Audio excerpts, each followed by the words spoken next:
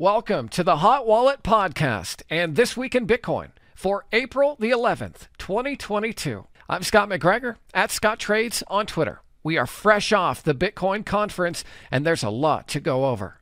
Before we do, it would seem that 80% of the people who are watching my content are not subscribed. So I'd like to take this moment and ask you to please subscribe, follow, leave a review, tell a friend, do what you need to do, and help me get the word out about this podcast. Okay, let's go. We'll start things off with Jack Mallers, the CEO of Strike. He made another big announcement this year at the Bitcoin conference. You may remember that last year, Jack announced El Salvador was adopting Bitcoin as legal tender. And he really helped the president of El Salvador make that decision and connected the dots to get Bitcoin as a legal tender in El Salvador. And so there's a lot of hype this year with what Jack had to say. He was even teasing some things on Twitter that made a lot of us think that maybe there's some sort of partnership with Apple. Now, that didn't come out, but the news that did come out, I think, is something that will be exciting to watch play out over the next few months and years. So Jack announced that Shopify has integrated Strike and the Bitcoin Lightning Network, which means any retailer that uses Shopify could essentially implement the ability to accept Bitcoin as payment or allow consumers to pay with Bitcoin and have the retailer either accept Bitcoin or US dollars. And so they're really kind of leaving it up to the retailer here to say what they want. If they want US dollars, they'll get US dollars. If they want Bitcoin, they'll get Bitcoin. Jack also announced that Strike has partnered with NCR, which is the biggest point-of-sale supplier, and the Blackhawk Payment Network. Now, their payment terminals are definitely in places that you've heard of. Because we just got to give merchants the new superior alternative payment network. And so, this year, have you guys ever shopped at any of these? McDonald's, Walmart, Macy's, Best Buy. I mean, no, this is not in another country. This is not a test pilot somewhere. No, this is in the United States of America. You're going to be able to walk in to a grocery store, to Whole Foods, to Chipotle. You want to use a Lightning node over Tor? You do that. You want to use the Cash App? You do that.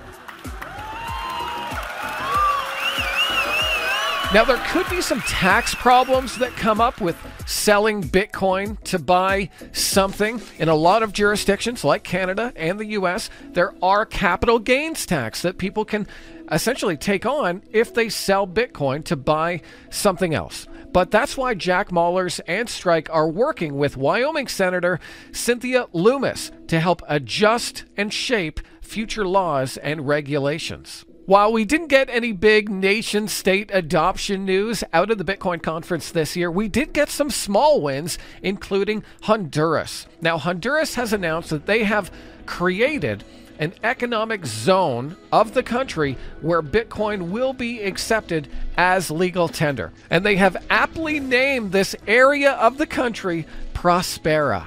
It's so fitting.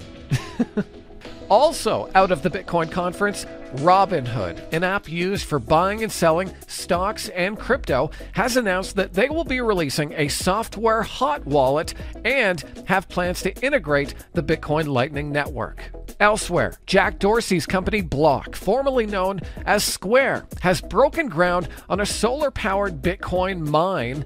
It'll be located in West Texas and, get this, use solar panels and battery storage technology from Tesla. Now, Tesla themselves just had their grand opening of their latest Gigafactory, which is also in Texas. Now, I think that this is pretty important because there's a ton of FUD out there when it comes to how dirty Bitcoin mining is. But this is a clear sign and a shift that the industry is moving towards renewable and reusable forms of energy for Bitcoin mining and verifying transactions on the network. The Luna Foundation continues to buy Bitcoin as collateral for their UST stablecoin. as of April the 10th, 2022, their Bitcoin wallet balance was just under 40,000 Bitcoins at a current value at around $1.7 billion.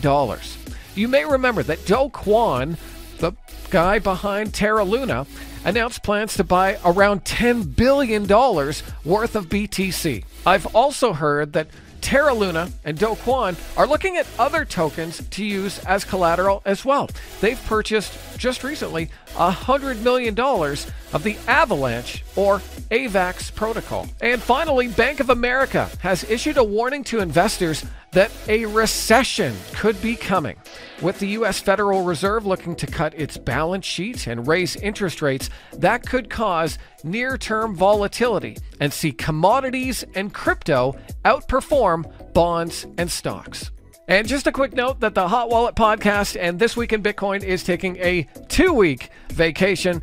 I'm taking my family to Hawaii. It's our first vacation in years. So until next time, please hit subscribe if you haven't already, and I'll see you on the path to financial freedom.